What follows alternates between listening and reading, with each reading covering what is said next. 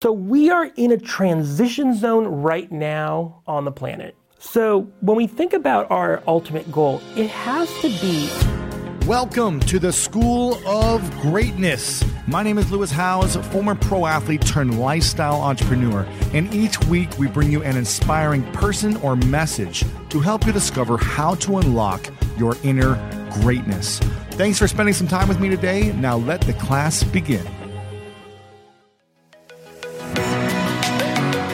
Recession is coming, inflation is going through the roof, and one of the biggest reasons why most people are scared is because they haven't figured out how to develop a strong personal brand. I don't care if you're looking to build a business, a side hustle, a solopreneur, or you're a career professional. A personal brand is a must, and a powerful one at that point is the key. It's going to help you transform any downturn in the economy into an opportunity. So if you're looking to generate more leads and more sales for your business, or you're looking to really develop yourself in your career to have more opportunities, then make sure to go to lewishowes.com/branding for a free training. I'm going to teach you the 5 key strategies that are going to help you really set yourself up as we go deeper into this recession. So make sure to go to lewishowes.com/branding right now, and I'll see you in this free training coming soon. Welcome back, everyone, to School of Greatness. Very excited about our guest. We have Ari Wallach in the house. My man, good to see you, sir. How you doing? I'm doing great. Very excited about this. You are an applied futurist, and you've got this new book called Long Path, Becoming the Great Ancestors Our Future Needs. I'm excited about this because I believe that society is very short-term thinking. Yep. Most people, I've been to blame for this in my life as well, is thinking, how can I get what I want now? Yep. How do I bring the future of this big idea, this dream, to me in this moment? Yep. What's the shortcut? What's the fast path? What's the way to get there? But a lot of us don't think about what are the consequences Yep. of taking the short path, Yep. right? Why is thinking long-term or long path an important thing on an individual level and a planet level over short-term thinking? First of all, thank you for having me. Yes. It's a great question. So let's step back, because even though the subtitle of the book is an antidote for short-termism, I don't want people to think, oh, well, short-termism is inherently bad. Because here's the thing. If Ari and Lewis are walking on the plains of the Serengeti 20,000 years ago, and all of a sudden an animal with very large teeth jumps out from behind a tree, you and I should not sit there and have a long conversation about what to do. What we need to do is we need to immediately react. And that is what has helped us flourish as a species, Homo sapiens, for hundreds of thousands of years. So short-termism in and of itself is not inherently bad. It's when we allow it to become the overriding principle of how we make decisions at an individual level, at a collective, at a planetary level. That's when it's bad. So first of all, let's say... What type of people make short-term decisions most of the time? There's a large percentage of the planet who is literally existing on $1 a day. They are making survival mode. Survival mode. If we take Maslow's pyramid, there are folks that are literally just trying to get by, and you have to think short term. So first of all, it's a privilege to even start thinking in these larger, more expansive, temporally expansive ways. So for a lot of folks, this is just their reality. Now, one of the reasons I wrote the book is so there are fewer of those folks, right? So for those of us who are able to have conversations like this and listen to this or watch this, we can actually start making larger systemic changes. So those people who are literally struggling, right now, when I cook breakfast, I turned on a switch. There are people who will have to walk 5 miles, often very dangerous 5 miles just to collect wood. So let's recognize that. A lot of us make short-term decisions, though, who could be making longer-term decisions, because the overall kind of structures that we exist in society are incentivizing that, right? So if I work with CEOs, and I meet these CEOs of Fortune 50 companies, and they're like, Ari, this is great. I want to talk about the big future. Let's go out 6 or 8 months, right? Because they're incentivized on a quarterly return basis. The money they literally make at the end of each quarter is based on their stock price. And so what ends up happening, that incentivized structure, I've worked with CEOs before who will call me up at the end of the day, and they're like, well, I don't know if we can move forward with this larger futuring project. And I say, well, why? They're like, did you see our stock price today? I said, today? I said, today? What do you mean? Well, they said, well, look, the thing is, it was up at noon. But then it dropped a little bit. I don't know if we can do this. Oh my gosh. And so they're making decisions like that. It's not, and again, it's not totally selfish. It's not just about his or her pay that they're going to get at the end of the quarter, but about the larger kind of system that we have built that is kind of driving these short-term ways of being. Mm-hmm. Think about, so I've worked in presidential politics. I've worked on presidential campaigns since 1996 and smaller, more local campaigns. And now the way we kind of fund and run our politics, especially in this country, in the US, you literally, you'll win your election, 24 hours later, you're picking up the phone and calling people trying to raise money for the next election. Really? Yeah, I was literally on a... 4 years later. No. The day after you win. But I mean, for the next 4 years or whatever. Yeah, 4 years or 2 years. I was on, unnamed senator was sitting next to me in the Acela from DC to New York. And this was about a day and a half after the election, because I was down in DC for it. I was making my way back up to New York. I'm not going to say this name, but this person was heading up. And I wasn't totally listening, but I could tell they were kind of making these rapid calls. And some of the calls were to people, even though this is a U.S. senator, this U.S. senator was introducing themselves, like, this is Senator, thank you for your support. As you know, we've opened up another PAC for my next election. They just won. They just won. I mean, literally, they're probably wearing the same shoes they wore at their election night party. And so we have these systems that are set up. And by the way, it's in business, it's in politics, it's in our lives. I opened the book with a story. I'm in the kitchen and my phone starts buzzing. It's a notification. And I look at it, and my daughter had missed turning in a Spanish assignment, and she had missed it, and it had been 8 seconds since she missed it. It was due, but it was just a weekly assignment. So already I was getting kind of this notification, and we can talk about what that does to my brain, but I'm getting notified that we need an immediate response because what happened. So these larger incentivized systems are driving us to do more short-termistic behaviors beyond just Louis and Ari being chased in the Serengeti. Again, for a lot of people, that's how they have to live. Right. But for those of us who don't have to struggle at that level, we have to break out of this. And so this book is about that mindset that we need to adopt to take us out of that. I think on the other copy that I had, it talked about connecting to I can't remember, you call it the end game, or what's the... To what end? The telos. To what end, yeah. And it's like figuring out your values, your vision, and to what end. What are you creating your life for? Yeah. What is it all about? To what end? So what does that mean to thinking about, and should we start with to what end and then reverse engineer to now? So this is great. We're going right into it. So for 20 years, I've been helping the United Nations, the State Department, some folks at the White House, big corporations, philanthropists, think about where they want things to go in the future. And what I found time and time again was when we'd get into these conversations, they'd say, well, I want to fix this issue or solve this problem. But usually what they consider the future was only 4, 5, 8 years out. While they're in election or when they're in office. And so that was the future. And so what happened was I started saying, well, it became clear to me in these conversations over the past 20 years that it was becoming more and more difficult for folks to think about the future they wanted for all sorts of reasons around kind of how we've atrophied our imagination. We don't even know what that is. We were talking earlier about when we look at the media environment, right? So I have 13-year-old twin daughters, and I go to their bookshelf and I see every kind of tween novel they're reading.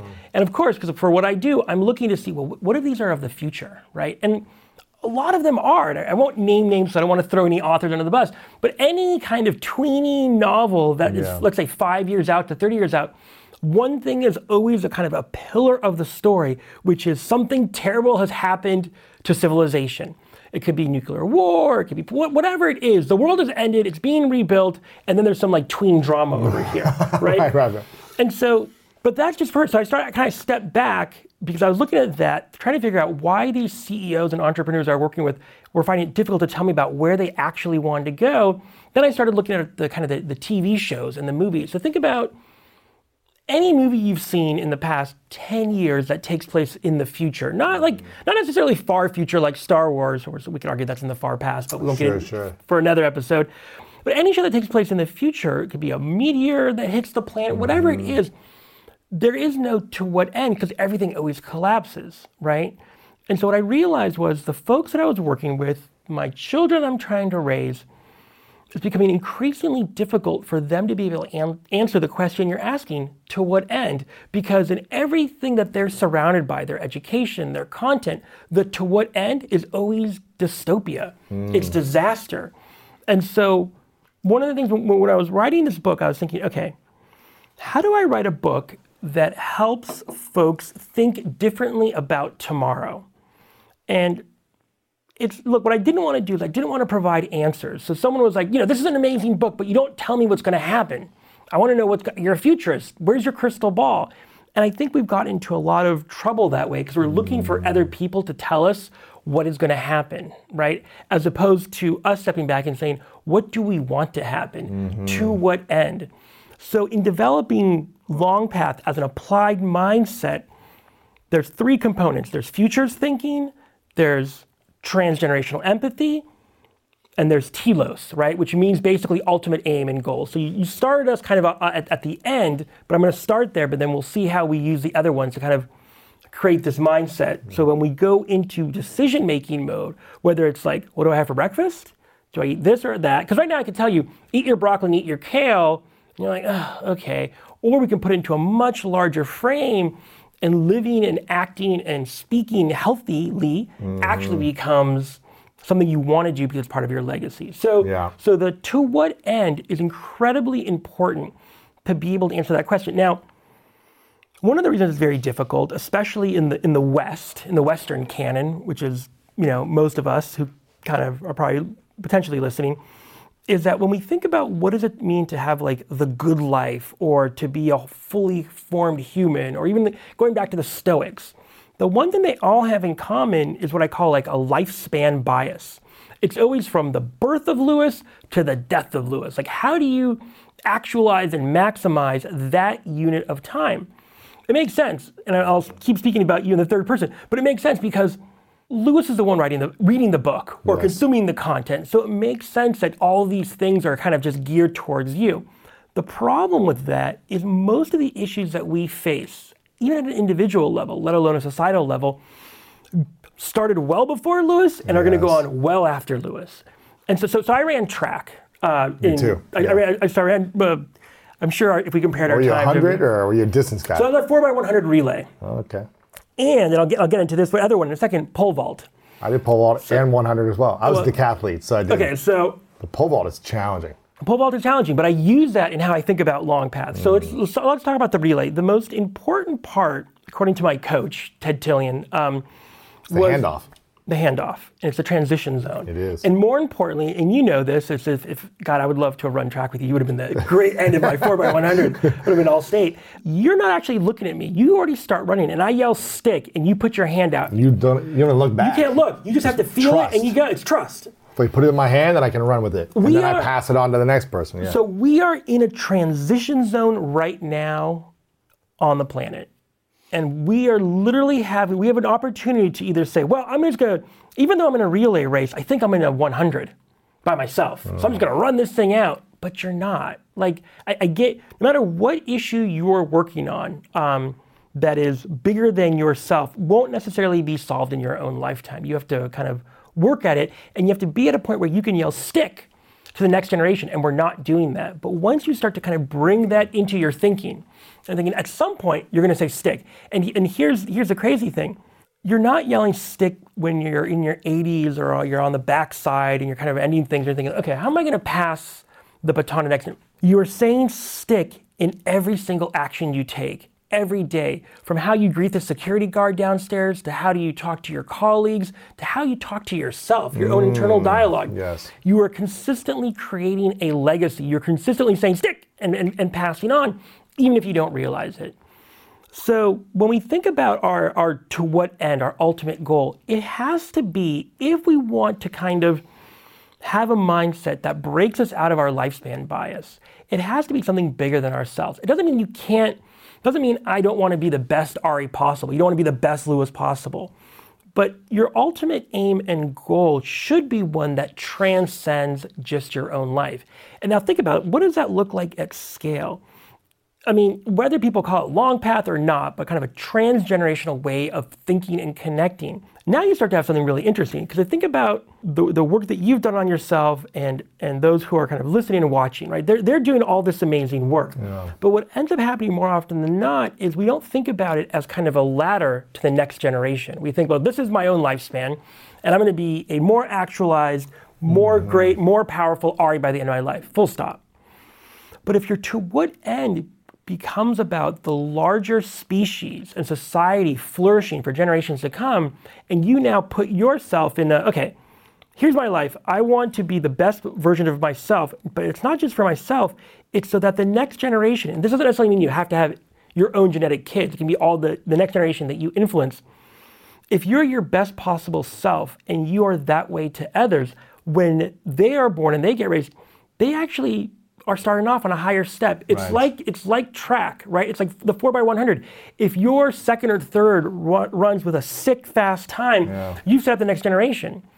So the mindset of long path requires us to have a to what end that is bigger than ourselves, so that we can work on issues that, it doesn't mean you can't work on stuff for yourself, but it puts it into a larger context. Yeah. Is to what end also what people say is, what's your end goal? You know, what's your end goal for this project, or for this career, or for this thing you're doing? Well, so yes and no. So what's your end game more often than not is like, Lewis, what's your end game with everything that you're doing here? More often than, and I won't put you on the spot. If someone say, all right, what's your end game with Long Path?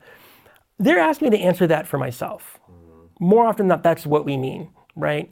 But once you start kind of thinking and adopting Long Path into how you process those types of questions, you think, okay, my end game, the way you would probably answer it after being with the book for a while and doing the exercises in it, is going to be to be the best possible human I can be at this point in time and set the next generation up. So they set the next generation and the next generation. Is that your to what end then? That's my to what end. So how's the exercise go? So there's a dozen of them in the book. So there's multiple different kind of cognitive exercises that ask you to kind of imagine different futures, imagine your ancestors, imagine future generations. And all of the exercises in the book are basically back-ended by peer-reviewed research, right, about how you get people to think differently about themselves and future generations.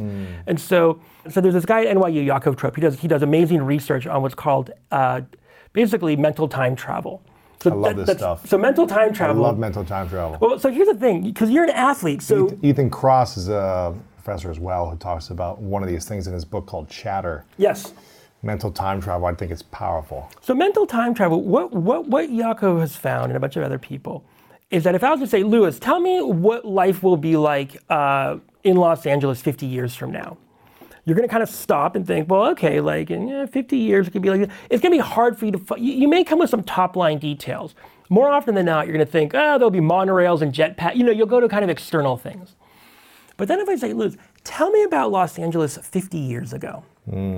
Now I'm asking you to go back in a historical way, and again, I'll make it even easier. I'll say go back. Let's use a 20-year time frame, because you're a young man. Yeah. So I say go back 20 years, right? And all of a sudden you start giving me all these details of what your life was like, what the food that you can become much more imaginative, because your hippocampus, which is holding your memory now, is kind of creating memories and bringing things back. Right. But here's the great thing, and you know this as an athlete. If you close your eyes, and I was just say, okay.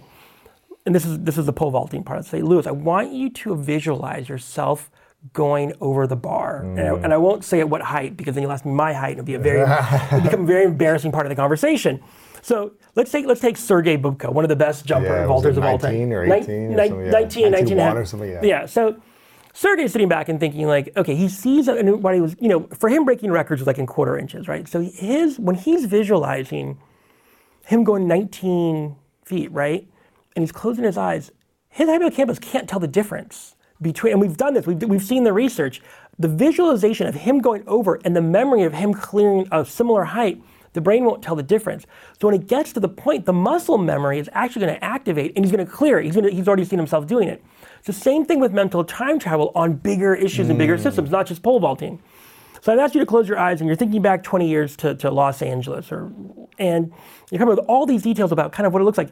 Now I say, now let's go 20 years into the future. And all of a sudden you have a much more developed idea and construct of what it could look like. You can tell me about the food, entertainment, how people are living. It's kind of the same thing. That's what mental time travel, that's what the exercises in the book will do. We'll ask people things to kind of imagine or to think back to their far-off descendant, or their far-off descendants and their ancestors. But we do it in a way where all the exercises in the book are meant to kind of take you out of your lifespan bias, take you out of like a temporal bias, right? I mean, the real insidious part about short-termism is that it puts us in what I call like todayism. It's like today. Douglas Rushkoff calls it presentism. But what todayism is, it's not so much, it's more insidious than short-termism, because what it does is it erases time. So we end up almost being like in a hall of mirrors, right? You ever get that feeling? You're like, it's a Groundhog Day every day, over and over again. And so what Longpath is meant to do is kind of break you out of that, so you're no longer just in the moment, but you're thinking in a much, much larger way. Because there's power to being present and in the moment and not just thinking outside constantly. Yeah. It's like you need both. You need to be here and now Yeah. and be present and be focused. And you also need space and time to be thinking about the future. Yeah, and you can also be, so my 20s were mostly spent on and off in kind of different Soto Zen practices in San Francisco.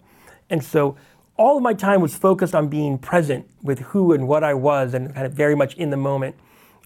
That's different than presentism, right? Presentism is like when everything's over and over.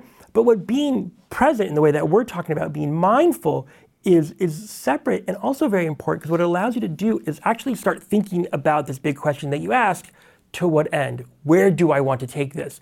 If you are kind of polluted, your mental environment is polluted by what's going on around you, and even more so by what you brought into the room, it's very difficult to imagine to what end. Right, and so that's the second part of kind of the second pillar, I should say, of Longpath, is this idea of transgenerational empathy. So you know empathy, right? This is the second part, right? This is the second pillar, is transgenerational empathy. So more often than not, it's like, well, you need to have compassion for yourself, and from that kind of flowing of pro-socialness, you can do other things.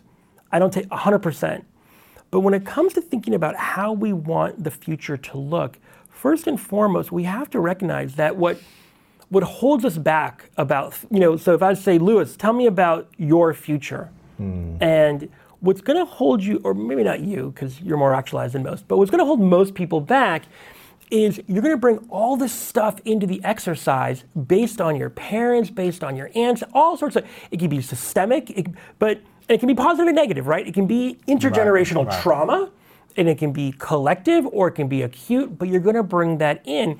And more often than not, and I've seen this for the past couple of years, we look back at our ancestors with a lot of disdain, right? I mean, there's a lot, especially we're going through a kind of resentment, right? Like, disdain and resentment. It could be like what your parents did. My parents did this, and my grandparents did this, and everyone's messed up, and they did these bad things. And by the way, we're also seeing it in this country right now. When we think about race and we think about slavery, there's so much that we don't talk about and we didn't do in the kind of the failed project of Reconstruction. And we look back, and transgenerational empathy is not meant to look back on those who came before us, be it our parents or generations, thousands of years, and totally left them off the hook. It's not about, people did terrible things. What it is it's about recognizing kind of context. So evil is always going to be evil, but a lot of things that like our parents did to us wasn't because they were evil. It's because maybe they didn't really know any better. They didn't have skills or tools. Or tools, and I can guarantee you right now. And it was the norm. It was the norm, and that doesn't make it okay, but it was the norm. And the reason you want to have kind of empathy for that is not to say, but it's okay that you did it. It's to recognize those things came into you either at an individual level or those things came into us at a collective level, which is happening in America right now. We need to process, work through it in a way that allows us to kind of be clear enough so that we can then move into a place where we say, okay, all these inner things, there's always this inner dialogue that we have. Like it's always like, oh, Lewis, you should have done that. Art, you should have done this. So much of that is coming from the past and injected by our parents and society. And the reason we focus on that in Long Path, which is really about the future in many ways, is until you've reconciled with that inner voice and where that comes from, there's no way you're going to build a better future. Because it's going to woven throughout whatever your imagination is for what your desired future could be, is always going to have that within it. It's so funny you're saying this because, man, I interview a lot of different types of individuals from different contexts of life and expertises and industries. And what I'm hearing you say right there is step one is heal the past. Yep, 100%. Heal the memories of the past. Yeah. And this is everything that I've been studying just on mindset and money and relationships and health. It's like, you got to learn how to heal the past if you want to be a healthier human being. If you want to have not a traumatic relationship moving forward with a new relationship, you've got to heal that relationship. You got to heal the relationship with your family, whatever it is. Your relationship to money, you've got to heal if you want to earn more. Yep. Step one is being aware of the past and healing those things that hold you back. And with 100%, what that does is it drives self-compassion for yourself. Now, not beating yourself up and blaming yourself and I'm an idiot. Yeah, why did I do this? Why? Yeah. That inner dialogue, we think, by the way, that. But you're a futurist. You're not a therapist. No, but you're talking about like healing and all these different things now. But this is the issue. I mean, nothing about other futurists who've been doing this work for decades, whose shoulders I stand on. But what became very apparent to me is we were always kind of saying, like, here's the past, forget about this, let's move forward. Yeah. Let's move forward to monorails and jetpacks and AI and all.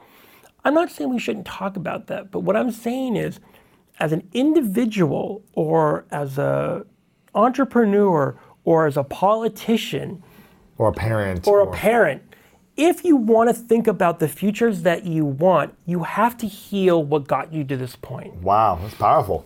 Powerful to hear from someone like you. Because you won't be able to. Trust me, I've been in the Situation Room. I've been at the top floor of the UN. I've been in all these rooms with all these cats, right, doing amazing work. They're doing amazing work. The leaders of the world in different industries. Across the board, more often than not, what I see holding them back when I say, well, to what end? Where do you want to take this? Where do you want to go?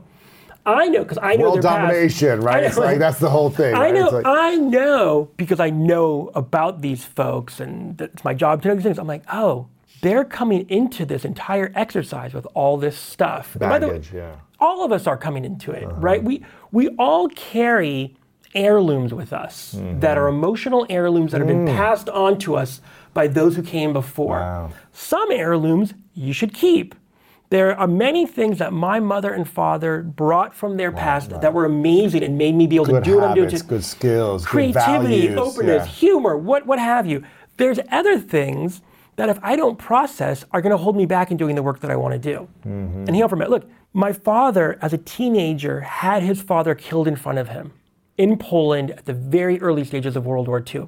He went on, he escaped the ghetto, he joined the Jewish underground and was a Nazi hunter after the war. Then after that, it was professional soccer, then Cuba, a fight with Castro, to Mexico, where he met my mom, who's an artist and trained by Buckminster Fuller, another kind of engineer, architect, futurist. So it's all these amazing things, and then out pops me and my two sisters. Now, it's on me to figure out what of that is going to propel me forward, and what of that is going to kind of hold me back. So I'll give you a very, very personal example. So my father, who passed away when I was much younger, because he hadn't when he was much older, whenever we would go eat in a restaurant, he never had his back to the door. Right? So funny. I said this morning at breakfast. I said that exact same thing. I never have my back where like people can walk behind me. I'm always wanted to observe what attack or potential threat there is. So the question is where. So we won't. I won't put you on the couch right now. But the question is, where does that come from? How does that help you analyze situation and see patterns? So part of that helps you build this. Yes. Part of that holds you back in terms of trust and a whole bunch of other issues. Sure. So part of it is kind of parsing what that is. Right. So for me as a futurist, it was just that. It was like, what part of it not having, because by the way, we go to a restaurant, I won't have my back to the door either. Exactly, right? It gets passed on. The thing is, you have to take the parts of that work and the parts that don't. Because if you don't, you're going to pass that on. It's going to be another heirloom that I'm going to give to my kids. And even if you don't have kids, by the way, you're going to pass on to people around you in the next generation. So transgenerational empathy, we heal the past, we become more in the present by knowing what is holding, what that baggage is. And at that point, this is, to your comment earlier about being a therapist, now at that point we can start futuring. Now we can actually say, okay, where do we want to go? And before we can do that, we have to acknowledge something else. So one of the things that makes it so difficult to be alive in this moment is we're in what I call an intertidal. So the intertidal zone, right, when we think about oceans, is that piece of land that part of the day is above water, part of the day is below water, right? And it's this really interesting place that's both kind of chaos and complexity, but also massive opportunity, right? So you have mussels that have evolved to actually hold water when the water goes down, and you have starfish that find pools. And it's an amazing place. So we are in that right now on the planet, especially kind of in what we call the global north. Why? So intertidals happen when the narratives, the stories, the institutions, the things that we use to kind of guide us start to fall away, right? So one of the ways we measure this, because we want to be somewhat quantitative, is people's trust. Trust in institutions, trust in each other, trust in leadership. If you look for the past 15 years, it's just been falling down, right? Yes. We've had intertidals before. Probably the last massive intertidal was the shift from hunter. This is back to you and I on the Serengeti. Because we'll keep going back to us back then. We would have been a great team. Give or take about 10 or 12,000 years ago, we go from hunter-gatherer to actually thinking about staying in one place, civilization, right? And that's a massive intertidal, because before that, the way you and I ordered the world was by stars and mythic structures. Now, we're staying in one place. Why? Because we're cultivating grain, we're cultivating livestock, and it's actually, as much as everyone says, it would have been great to be a hunter-gatherer because now we're just all in cubicles, it was actually really rough back then. Like not every... No comfort. There's no penicillin. There was no Wi-Fi. There was short-termism always on, right? And the thing that you and I were the most scared of, obviously, was dying and being pushed out of the cave, right, at night, because we did something wrong. If you and I did something wrong in that small band, everyone would be like, Lewis, you took too much meat, or you shirked your responsibility during the hunt. You're out of here. But everyone saw it. So what happens when we move into a kind of more urbanization in this last major intertidal is, remember the intertidal, there's all this creativity. So one of the things that gets created in that is our good friend God. Why? We need a kind of omnipotent thing that can see what Ari and Lewis are doing behind walls. Interesting. When the whole group, because remember, up until that point, I always had eyes on you, man. I saw what you were doing. If you were always, and there was no room, and I would, it was a very different world. But if you messed up, you knew about it very quickly. Now all of a sudden, as we're urbanizing in, clay bricks in the Levant, in the Middle East, we need these new ways of order. We need new narratives. So there's this idea of, instead of many gods, we have one God, and that God can see everything, right? So I'm using God as an example of what can happen in the intertidal. These things that we take for granted, that's innovation, right? From polytheism to monotheism, that's some deep intertidal creativity, right? And look, intertidals always come about because you have kind of constrained food resources, more urbanization, people kind of coming together, usually kind of major disease spread, like check. That's all happening right now. On top of that, the kind of larger narrative we've been living by is this Enlightenment mechanistic way of thinking, which is if we break everything down to its littlest of components, we can understand it. And in fact, we can recreate it. And for a long time, that actually worked. But you and I both know that if we step out and go to a forest right now, and I say, well, this is the bark and this is the plant, if we break the forest into its individual components, that's not actually, you can't put it back together again. Right. Things are system, they're interrelated, right? And so that's across the board for everything. So we see our ways of how Ari and Lewis go about the world starting to break down. The things that we believed in are now being pressure tested and failing across the board. So this intertidal that we're in, I'd say probably for the past 10 years, we're probably in it for another 10 or 15 years. This is a very important time that actually sets the trim tab, which I'll get to in a second, of where this whole Homo sapien thing goes. And obviously this can be about climate change, but it's about a whole host of issues. So I wrote the book and created this mindset because it's bespoke to the moment. It's how do you navigate an intertidal? How do you successfully get through this moment as an individual and as part of a larger collective. How do we do it? How do we do it? So what I say in Long Path is, there's a couple of things. We can't, I think first and foremost, and we've touched on this already, is Long Path is inherently a relational mindset. So, and I mean this with no offense to anyone. Relationship to yourself, relationship to the others, relationship to the world, to the next generation, relationship to the past, the future, everything. That's it. So you can't. So first to the past. First to the past, and that recognition, right? Like remember, we up until a couple of hundred years ago, or a couple of thousand years ago, where you are on the planet, or in some places happening right now, we had systems. We had ritualistic, elder-based systems that initiated it. So if we look at what's happening right now with the rise of psychedelics and ayahuasca and people going away for 8-day experiences, this was the norm for tens of thousands of years. Right. When you turn 13, you're going to go through puberty ritual. You're going to go through something. We don't. You know, my daughters just had their bat mitzvah, twin daughters, and I kept thinking the whole time, oh, we've been doing this for thousands of years. And now look, in the modern world, it's like, do the invitations go out? Will the caterers show up? Yeah. But if you step back, this larger ritualistic way of kind of transitioning, and look, there's a big part in the bar bat mitzvah ceremony where we thank our elders and we thank our ancestors. But in general, in society, we have lost that. Yes. Right? We've lost that ability to kind of connect and be what we call in Buddhism right relation. Right? Right relation? Right relation. Be in a way where you're interacting and in relationship with yourself, those around you, those that came before you, and those that will come, in a way Your tribe. Your tribe. Your tribe, yeah. But you think it's interesting. I was thinking about this the other day, and you just gave the word. You're like your temporal tribe, right? It's like forwards and backwards. You're part of something more than just yourself, right? And it's hard because in Western society, so much tells us one thing, which is it's all about you. It's all about the individual, right? It's all about, if we look at all of our movies with the heroes, it's always, the hero always does it alone. But when I would talk to my dad about things, or talk to any real heroes, be it a fireman, policeman, military, no one ever said, I did this on my own. They're always like, oh, it was my band of brothers, it was the people that would. So Long Path is inherently relational because you can practice it to a point. So there's a whole bunch of exercises in the book that are about kind of connecting you with the past, present, and future, right? And in these kind of cognitive ways, you stand in front of a mirror. Look, you stand in front of a mirror, and one of the things, I don't want to give anything away in the book, but one of the things when you stand in front of a mirror, I have you focus on your belly button. And everyone's like, well, why your belly button? Well, because your belly button is one of the few things that actually was truly connected, this is, I think, for everyone on the planet, connected you to the previous generation. It's true, and it kept you alive. Kept you alive.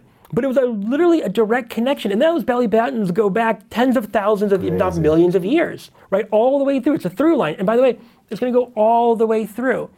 So it's inherently relational because you have to understand that when you go to a bookstore, if anyone still goes to bookstores, and you go to the self-help section, right, or what they call prescriptive nonfiction, or they call it different things, 98% of the books are about just you and the work that you have to do on yourself. And there's no fault to that, and I get that, and I've read most of them, and it's helped me be a better dad and husband and person. But if we want to move forward in a positive, flourishing way through this intertidal, we have to flip it. It has to go from me to we. We have to do that. And so the back third of the book is, okay, you've done all this work on yourself. Now it's time to think about co-creating futures. So people always ask me, what's the future? And I always say the same thing. What do you want it to be? And how do we do it together? Because I can have a future for myself, but anyone who's ever built a business or an organization or anything knows they didn't do it alone. They didn't future alone. What I'm asking in this book is for folks to be able to do that collectively at an individual kind of layer, at a familial, their family, organization, and society writ large. Yeah. And so that's where, and then from that point, as you start to kind of think about that becomes how you start to have empathy for those who will be coming and actually start feeling. Because if I was to say to you, Lewis, like, tell me, let's talk about, 4 generations from now, like describe them to me. You talk about it from your prefrontal cortex, right? And we've seen this. We do the fMRI studies. You could visualize and tell me about them. But if I start asking, well, how do they feel in this world? All of a sudden, it's like a needle scratching on a record. Because we're not trained to do that inherently. But as you've made your way through the book, and you've had empathy for those who have come before, empathy for yourself, now when I ask you to have empathy for future generations, that muscle Interesting. is actually there. And where it gets kind of really interesting is before you even do that, you have to connect to your future self, which is one of the most difficult things that you have to do. And so what do you do then if you're looking 10, 20, 30 years out to your future self? And I always think about like my highest future self is my end, to what end is thinking, 10 years from now, I'll be 49, almost 50, I guess. Am I really proud of the actions I took today that are going to make my future self proud? That like, wow, I'm so glad you showed up that way for me in the future, right? And it's funny because I've been talking about this a lot on my show, but I've got on my phone a photo of my childhood self, right? And over the last year and a half, I've been doing a healing process to reconnect and have empathy for my childhood self at the many different psychological stages of feeling confusion and stress and overwhelm and abuse and all these different things that, kids go through, and having compassion, empathy, and allowing to heal the child within me, the psychological wounded child within me at 5, 10, 12, 21, 30, 35, all those things, and bring the past to the now, like you talked about, of the society. And then think, okay, is the action I take this morning by moving my body, by working out, by eating healthy today, by thinking a certain way, going to benefit my highest self 10 years from now? And I think that process has really helped me constantly be grateful, be present, but also be future thinking at the same time. And hopefully thinking generationally, like how am I going to pass this down to my children as well, so they don't have the same traumas that I had. So it's amazing that you have that on your phone, but we're very soon we're going to tweak that a little bit, and I'll tell you how. So Hal Hershfield at UCLA has done a bunch of research on this, where he'll take people and he'll put them into an fMRI machine, right, which looks at kind of the oxygen flow and where things are being activated in the brain, and he'll put them in, and like most of these studies are mostly done on like college freshmen, but puts them in. So who else is going to go to an fMRI machine? And he slides them in, and he'll say, okay, I want you to think about yourself right now, in the present moment. And this is an oversimplification because you're not going to slice my head open right now. And like this part of their brain will activate. And then he'll say, okay, I want you to, and he'll take someone famous. He'll say like, I want you to think about Matt Damon. This part of the brain will activate. And then he'll say, I want you to think about your future self 20 years from now. And you know which part lights up? The same part that did for Matt Damon. So it's someone that they kind of vaguely know. Interesting. But it's not them. So you pull them out, and you divide the group, and you do two things. With one group, the control group, nothing. They don't do anything. They come back in 30 days or whatever. The other group, two things. One, he has them write letters to their future self. I love this exercise. Right? I love this. I've done this many times. So you write a letter to your future self. And the other thing they do, and they've also done this in VR, but for simplification, they'll take a photo and they'll age it. Let's say for some of this research, 10 years. And you look at the photo every day for 30 seconds. Of you 10 years away. 10 years from now. And they put them back into the fMRI machine. And what do you think happens? The control group is still, this is present Ari, this is future Ari over here. The group that actually had the intervention done on them, you know exactly what happened. Present Ari and future Ari start to overlap, right? And they become kind of one. And you start making decisions in that way. For that future self. For that future self. You're thinking about, so now you're no longer todayist, you're no longer short-termistic. You're actually thinking much broader. And so you go to longpath.org, and there's a little section that says Future Me, and there's a couple of things you can do. One, you can take a photo of yourself and age it 10 years. That's cool. And the other thing is you can write a letter to your future self. Mm-hmm. These are all kind of neurocognitive interventions that help you start going there. So I did this, and so on my desk at home, you know what there is, right? There's a photo of your future self. Well, there's a photo of me when I was 6 years old. Interesting. Right, which is kind of like. Oh, actually, it's a photo of me when I'm 5 years old. I'll get to why I did that in a second. So a photo of me at 5, there's one with me and my family, and there's one with me aged 20 years from now. And so when I'm thinking about the decisions that I have to make, how do I do it?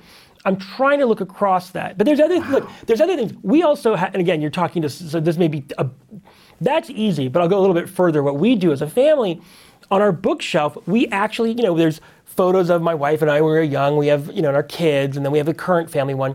And then I have one frame that's empty. And I keep it there. And that's for my grandkids or future generations. Oh my gosh, I got the chills. That's so I see that every day as I walk into the kitchen, I look at that. Because what I'm thinking is the things that I'm doing, why, what's my why? Like, why, why do I get up in the morning? There's obviously, look, ego's a great thing. It's a great tool. Yes. So some of it is like, I'm going to go on Lewis Howes. I'm going to write a book and I'm going to get on Lewis Howes, like the #1 guy on the planet. I'm going to do 100%. But, and you know this because you've had success in multiple different areas. That's actually not enough to, you can do that. Self-fulfillment. Self-fulfillment. You still feel, so you'll get there and you'll be on the stage. I've spoken in front of thousands of people, and afterwards, everyone's like, that must have been amazing. I'm like, Yeah. Because I did it for like a featuring thing, okay. But when you start to put what you're doing in a much larger context about so think about it, there's been about, depends on who you talk to, there's been between 80 to 100 billion Homo sapiens on planet Earth. Since 80 to 100 billion. 80 to 100 billion. That's crazy. If you go, it depends on where you want to draw the line between Australopithecus and all these, but about 80 to 100 billion, right? So now here we are in 2022, and we look forward, and we start to think, well, we're gonna successfully navigate this intertidal moment, but we're literally on page 1 of a 400-page novel called Homo Sapiens. So it's been about 100 billion to this point. If we can make it through this next moment, which I believe we can, we're looking at hundreds of billions, maybe even trillions of Homo sapiens throughout the galaxy. That's crazy. And so what ends up happening is, what is the legacy? What are the heirlooms that we want to give them and that we want to give? Part of it is a healthy planet, 100%. First and foremost, nothing happens outside of spaceship Earth, right? Eventually we start to leave it. But if we think, if, we talked about this earlier, let's go forward 1,000 years from now. And people are looking in the history books, or not books, or whatever, in the digital books, or brain machine interface, and like, who is this Lewis Howes character? Like, what is there's big statues of you in Central Park. What is a video? What is that? Yeah. And and it's not about necessarily judgment, but how they're going to look back on us is going to say, well, what is it that they did? Okay, they figured out climate change. They figured out the right things to do and ways of working and being.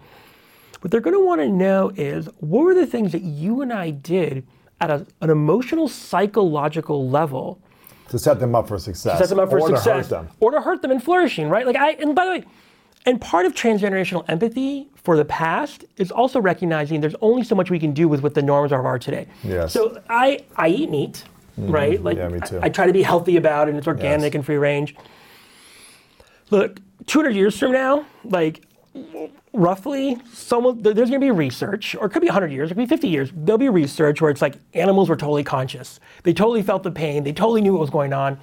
Blah, blah, blah, blah. Right. And our descendants are going to look back and be like, what was Ari and Lewis there? That was horrific. Horrific. And by the way, go forward 800 years, and whatever they were doing, folks will look at it and be like, that was horrific. They're barbaric. Yeah. Again, it doesn't mean we shouldn't stop doing evil. Those things, but so there's a little bit of hubris. To put it into context. But if we go out to the trillion or so Homo sapiens, when we look at the 3 different photo frames that we have, right? Or so one of the things that actually I pilfered from Amazon, which is you can pilfer where you can. So at Amazon, Bezos was famous for leaving an empty chair. Do you know this? Do you know this story? No, tell me. So in meetings, there's 2 things he did that are amazing. And I wanted to go visit and do a talk and do some work there. And I noticed 2 things. One, all the big conference, gorgeous Seattle headquarters.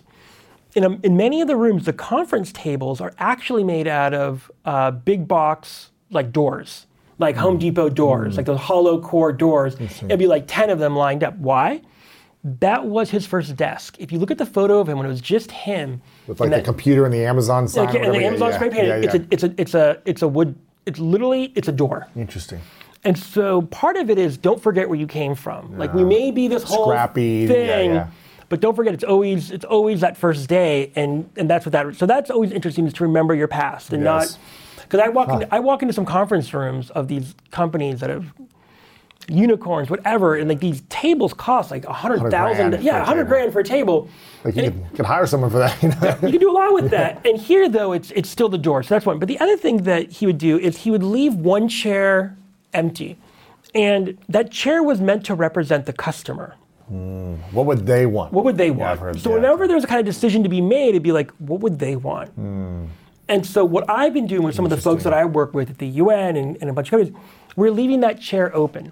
but that chair is meant to represent future generations. What do they want? What do they need? That's interesting. And so when you don't know what to do, you're not sure like what direction to go into, you can look at that chair, and if you're in, look, you may be in a setting where you're not able to leave an empty chair. You can mentally have that empty chair, and that empty chair is for future Lewis, future generations, or the trillions to come. How are we making decisions for them? And look, here's the thing. This is not feel good, oh my God, like kumbaya. This helps you in the present, because what it does is it helps you be more creative and more curious and recognize that you have to be in right relationship to the world and those around you. So whether you're a politician, an entrepreneur, or an athlete, this just ups your game in the moment. So the side benefit of transgenerational empathy, besides laying out this thing for future generations, it makes you a better human today. Yes. Yeah, you called it future self-thinking. There's another term, mental time travel. I started talking about this a few years ago, calling it future hindsight. Yeah. Because, when something happens and we look back at it, we're always like, okay, I see why that is that way, and I see the lesson there. And then Matthew McConaughey talked about this in his acceptance speech for the Oscar, where he's like, someone asked me who my hero is, and I think about myself 10 years from now. Yep. He's my hero. Yep. And I'm always chasing that person. I'm Yep. trying to make that person proud. I'm Yep. trying to make the actions to get closer to that. And then when I get there, I realize my hero's still another 10 years out. Yep. And I have to start making decisions and actions towards improving myself to be closer to that hero. But Yep. I'll never meet No. him. I think that's interesting. And so it's the same thing, but now expand that out over several generations. Right. So one of the issues that I talked about was like the difficulty that we have in imagining different tomorrows, and why in this intertitle it's this kind of both kind of creativity, but also kind of chaos. And so we have to step back. There's this term that's in the book, this idea of the official future. Official. The official future, I put that in quotes, right? So the official future can be at an individual, like I'm going to, growing up in my family, the official future is I'm going to go to college, probably graduate school, get married, have 3.2 kids. That's an official future. Yeah. The official future in our world today is one where technology will solve every problem, and it'll look a certain way, and there's these narratives, and the world will get better, and we're all going to drive electric cars. It's a certain official future. So, and we talked about this much earlier, that the official future, that story, was for generations, always came usually from the priests, right? It was those that were closest to God over the past 10,000 years. The wisest. Well, partly because the official future was meant to actually, as a kind of emancipatory as it feels, it was actually meant to hem us in and actually become a control mechanism. Because anything that you did that fell outside of this official future was not condoned. In fact, it was scary. It was scary. You're pushed out of the cave, and so you didn't do it, right? And so this idea of an official future, and by the way, and we see this over the course of the past 2,000 years, the main official future is heaven or hell, right? In the monotheistic faiths, and a number of them, there's this the afterlife. Remember, was invented as a control mechanism to get you to do certain things, to build morality, to do good things here. Yes. Well, now. to do good things here now, and to avoid. And by the way, who defined those good things was a huge controlling mechanism. I say this in the book. I'm not talking about the theology of religion. I'm talking about the control mechanism and what it became as a kind of as an institution. And so even that's falling apart, right? The fastest growing group in America right now are what we call nuns, N-O-N-E-S. They're spiritual but not religious. None of the above, right? Because that's, again, another kind of narrative that's collapsing. So we have this official future about where the world is supposed to be going, and we're seeing that kind of collapse in this intertidal moment. But here's the thing. Not having any sense of future it's too much of a cognitive load. People start to freak out. And what do? More often than not, and we've seen this throughout history, is they will go and look for a strong man or someone with a narrative that says, this is the future, follow me. We saw that in this country, we've seen it in other countries. I'm not saying this through a political lens, I'm saying this through a kind of anthropological lens, that in the absence of an official future, we will go to anyone who is offering us one, good or bad. It doesn't happen. Just to have some direction to go. We need direction. We can't. What happens if we don't find that? Do we just go into drugs and addiction? Bad habits, and we become very, very, very short-termistic. Because it's all about here It's all here and now, the pleasure right now. Gratification. Instant gratification, because there's nothing bigger. I'm not part of something bigger anymore. And so in the book, I call it The Project. And people are like, why do you call it The Project? I was like, I didn't know what else to call it. But The Project is something bigger than ourselves over the next 10,000 years so that we become a flourishing species. How do you get people who are not thinking that way to start thinking about something bigger than themselves? If they're in constant anxiety, stress mode, or they're dealing with trauma from their family, or they're broke, or whatever it might be, how do you get people to start the process of thinking beyond you? I mean, look, for a number of people who are going through kind of acute emergencies or traumas, like, we'll make this, this is a second or third layer that they have to address, right? But for those of us who have that kind of emotional, psychological space to do that, what we're asking them to do is recognize, and this is, I think it's the second exercise in the book, is how you got to this point. What came before you? Because again, in this kind of todayist, lifespan biased way of being, we're totally disconnected temporally from those who came before us and those who will come after us. So first and foremost, one of the first exercises is literally having people stop and make that recognition of those that came before them. There's an opening story. I can read it. You can read it. It's like literally in the first couple of pages. I'll let you read it. Go ahead. Right here, this one. Yeah, I can do. I'll do it verbatim. So this beautiful image of a tree, and this is from the Talmud, one of the kind of ancient Jewish texts. It says, one day a man named Honi was walking along and saw a man planting a carob tree. Honi asked him, "How many years will it take until it will bear fruit?" And the man said to him, "Not for 70 years." And Honi said to him, "Do you really believe you'll live another 70 years?"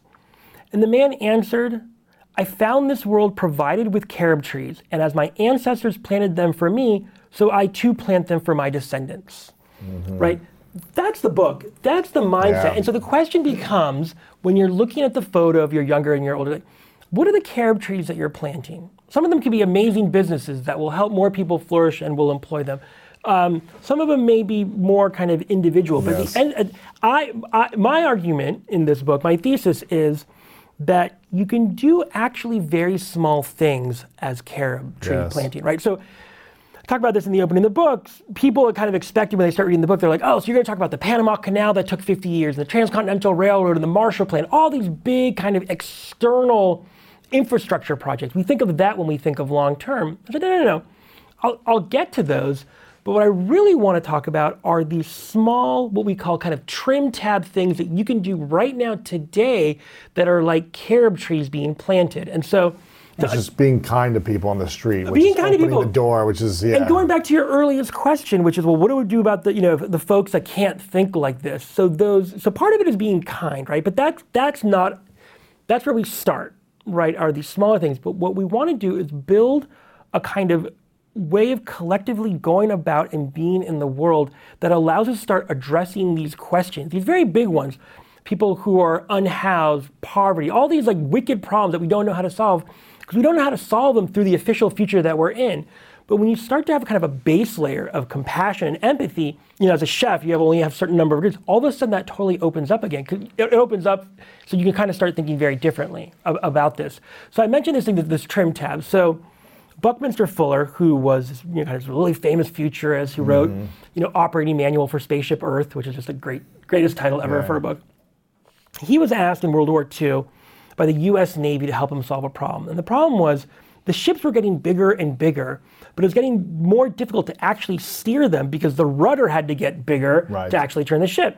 And it got to the point where the hydraulics that were necessary to turn a 20-foot rudder didn't make sense. They didn't have the kind of mechanical engineering know-how. So he came up with this idea, which was to attach a 4-inch piece of metal to the end of these rudders by making them smaller. And that became a trim tab. And so what he found was all you had to do was just turn that small piece a little bit into the oncoming water and it would whip the rudder around. Wow. So you no longer needed the actual hydraulics. You needed something really, really small that would go against the flow that would actually create the action. So he believed in this so much that on his tombstone it said, "Call me Trim Tab." Because he believed that everything we do in our life is a trim tab moment. We can act and think like that. And so yes, I address in the book, there's all these ways, there's these massive trim pads. Like yes, we have to electrify everything. We have to get off of fossil fuel. Like Renewable energy, everything. Yeah, we know all that, and for 99% of the planet, we all know it, but we're actually not in the business. Right. So we can't do it. We can maybe, if we can afford, so we can do some of it, and we can send market signals, but we're not in it. So the question is, what can we do? And what I offer is that we can act like trim tabs in the work that we do. It is about empathy and compassion and kindness. And a lot of people will critique that and say, well, that's not enough.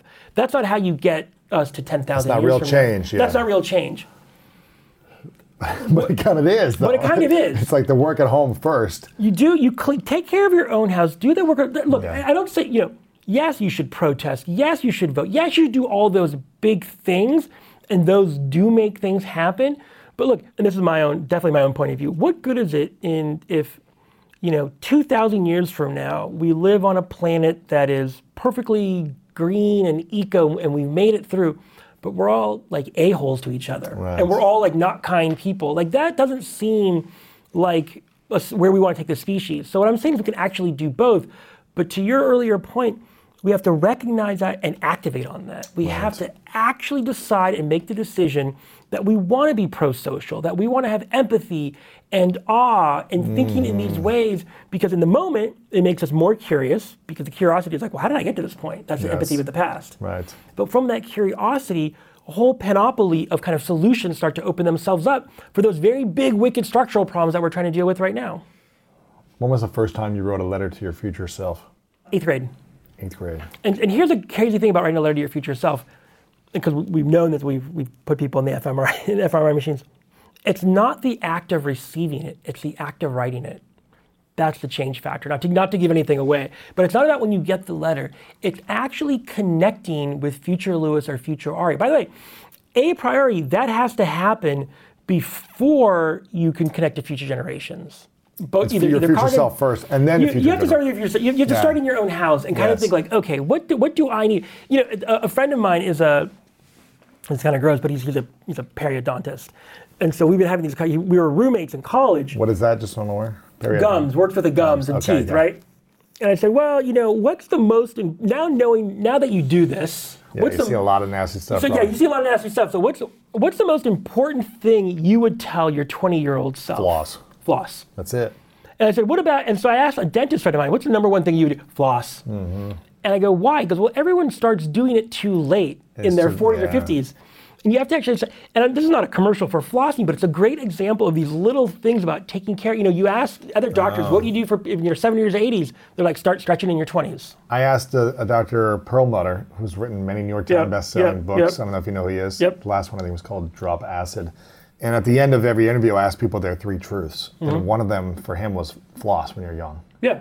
It's like, otherwise that would probably be mine. So you're going to have a lot of pain. It's like, what's the thing that's going to relieve the later pain that's hard to get back, whatever that thing is. So, but that's interesting that floss is one of those things.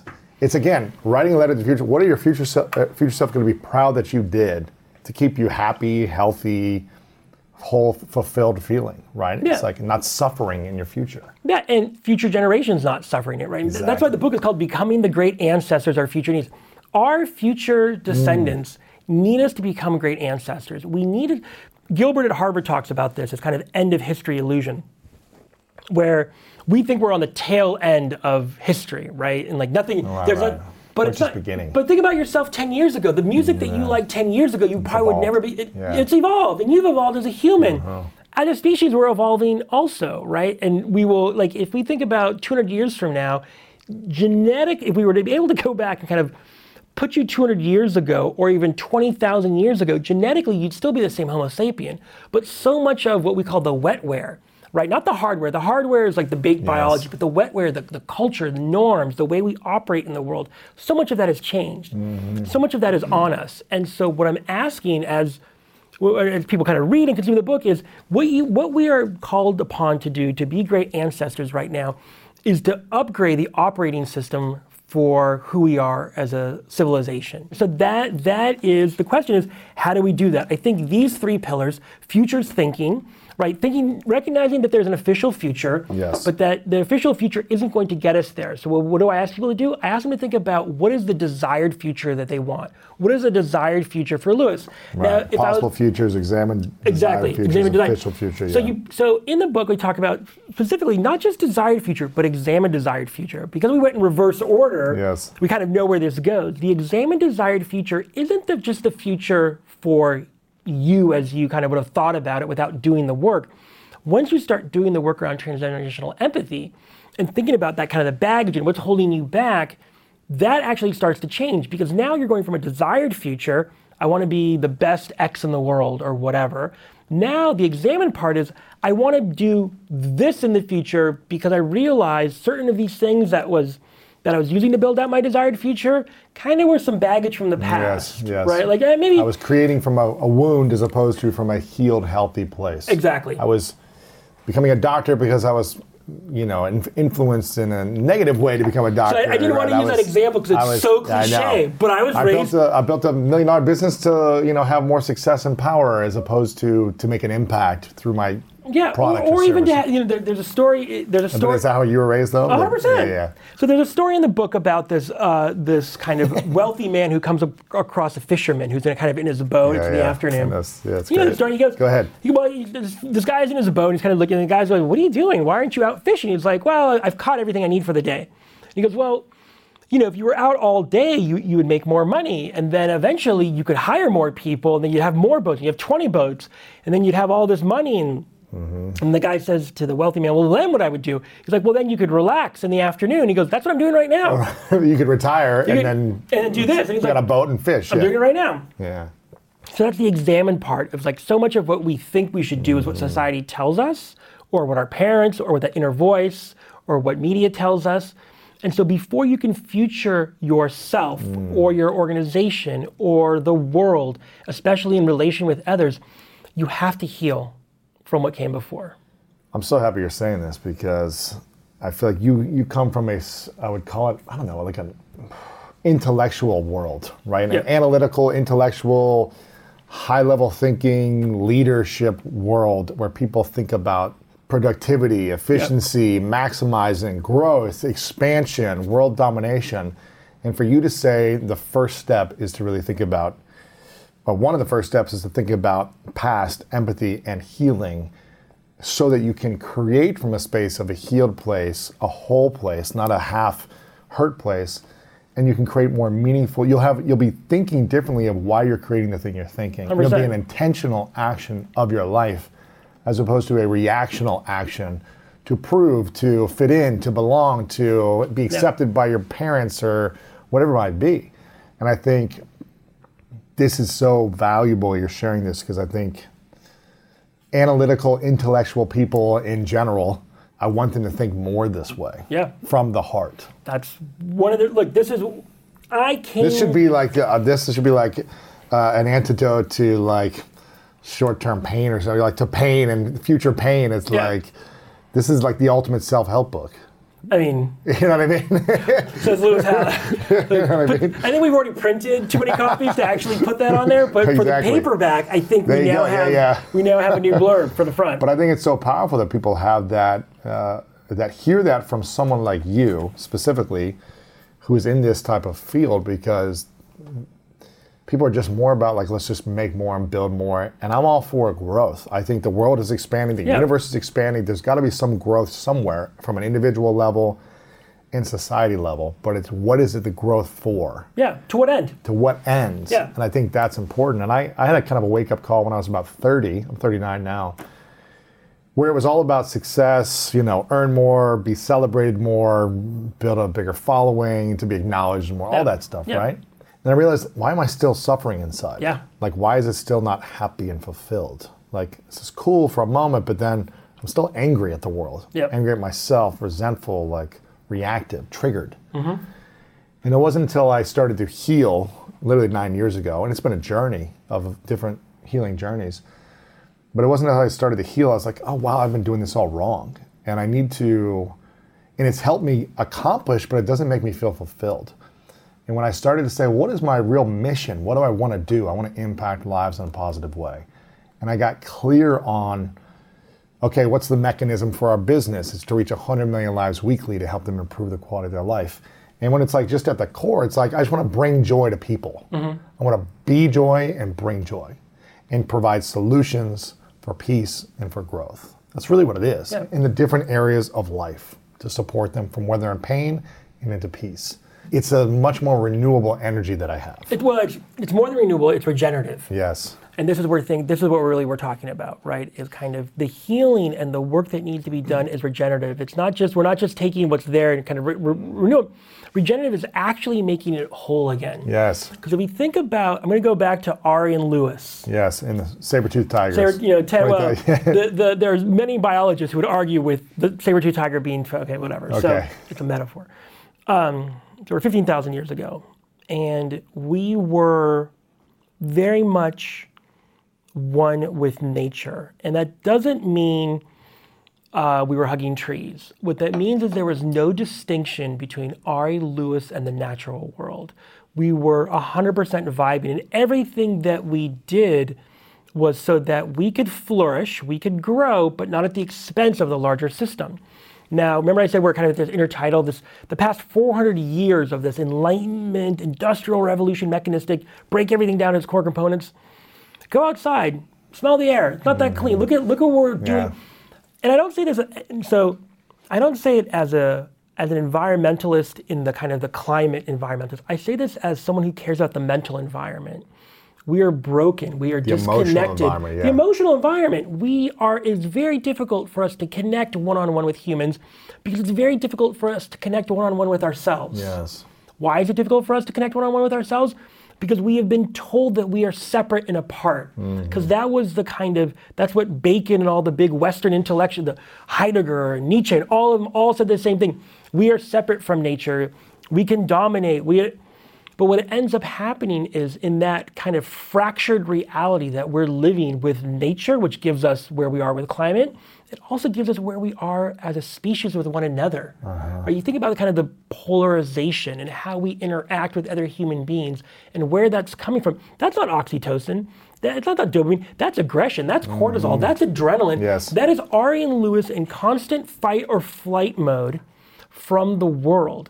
And here's the terrible part about it is you can make a ton of money off of that. Oh yeah, tons. You can make a ton. In fact, you can make billions. You can win the highest offices in the land if you want. But you drive that. It'll never fulfill the wound why you're creating that for. Yes. You'll never be able to fill the wound up. Yeah. And folks who have done the healing are not figuring out how to divide us from one another or divide us from nature. They're looking at how to bring us together. Because if Ari and Lewis want to step back, and wherever we go after this, if anywhere, 10,000 years from now, was the work that we were doing, was your work of bringing kind of joy and solutions, was it bringing us into more proper alignment and aligned action with one another in the universe? Or is it dividing us falsely because that's the narrative that we were told we should perpetuate? Right. That's it. I mean, your work is already doing this, and now all I'm asking you or anyone who's going to listen is to add the next layer, not because it's responsibility or out of guilt, but because I think it'll make the work you do that much more powerful.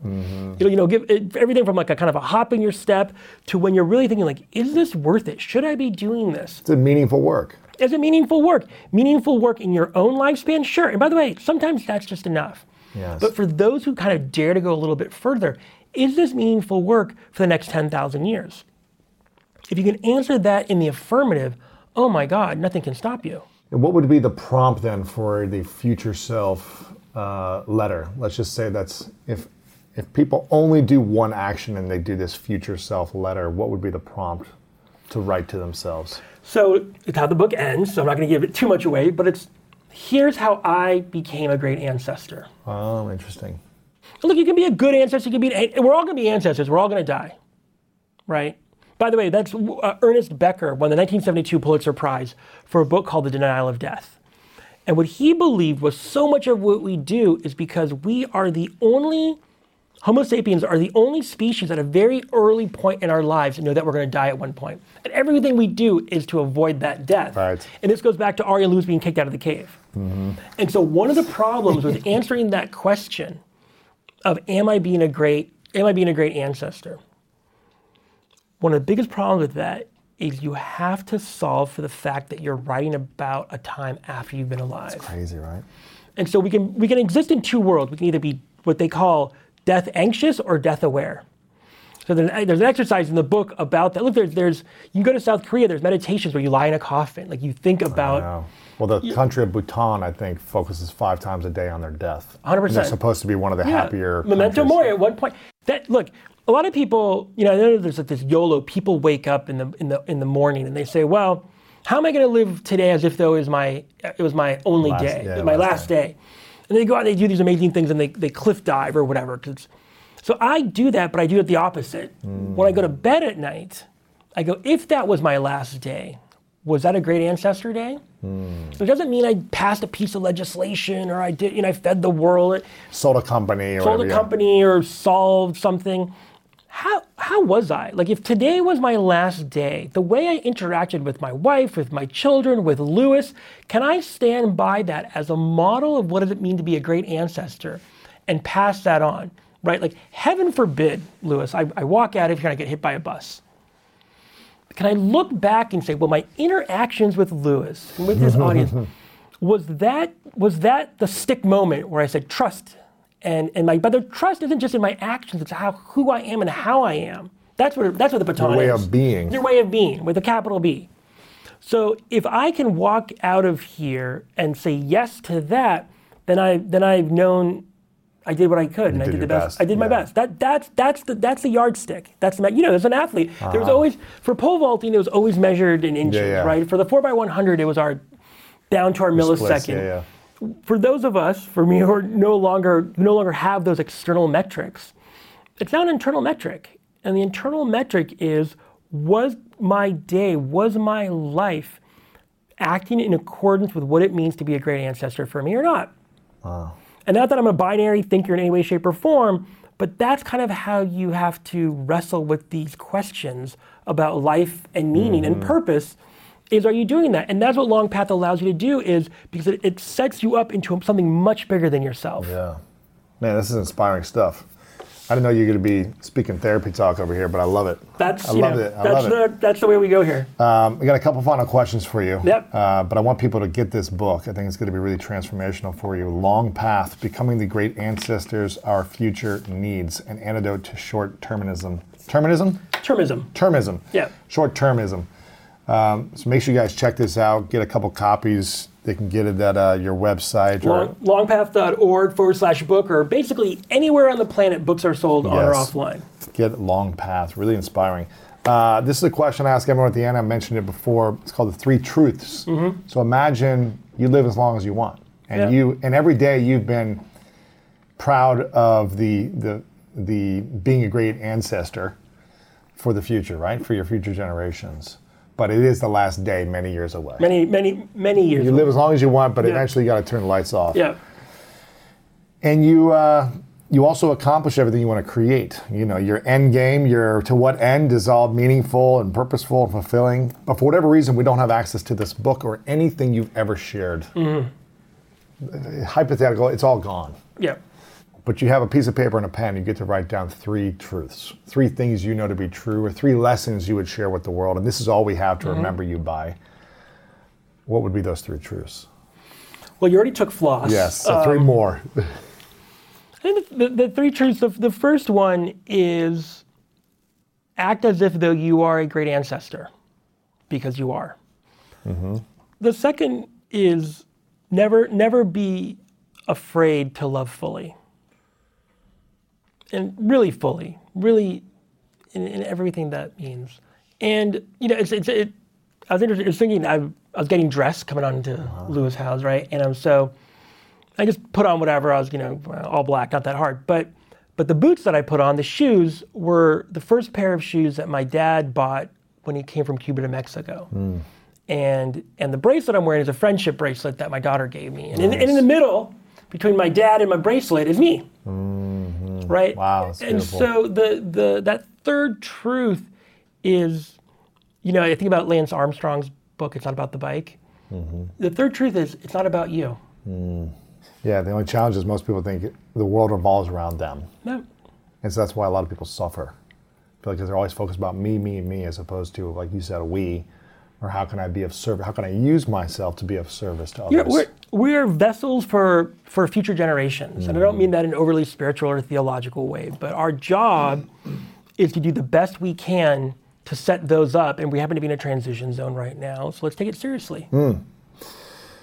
All right, I really acknowledge you for the way you communicate about the future. And I think a lot of people are concerned about AI and computers and technology and whatever things are going to be happening externally, but they're not thinking about the internal, emotional, psychological, mental, spiritual future, and how what we do in this moment will pass on to our future generations and to the world generations. So I really acknowledge you for living in this space of analytical, intellectual, educational talk, but speaking from a place that I think every human being needs to understand, which is first learn how to heal. Yeah. Anything that's been holding you back, and understand, why am I taking these actions? Why am I working so hard on this thing, or pursuing this career, or launching this company? What's the reason? Generate long-term thinking. And is it the best thing I should be doing for this part of my life, or should I reconsider? Is it should I change the norm?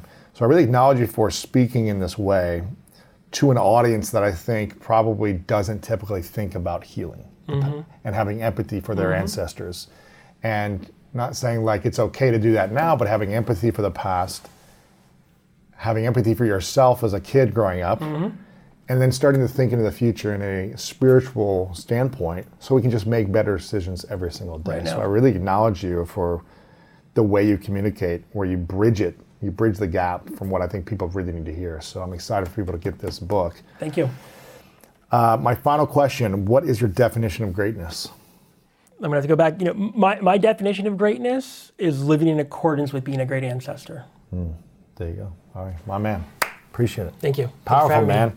Thank you so much for listening. I hope you enjoyed today's episode and it inspired you on your journey towards greatness. Make sure to check out the show notes in the description for a full rundown of today's show with all the important links. And also make sure to share this with a friend and subscribe over on Apple Podcasts as well. I really love hearing feedback from you guys, so share a review over on Apple and let me know what part of this episode resonated with you the most. And if no one's told you lately, I want to remind you that you are loved, you are worthy, and you matter.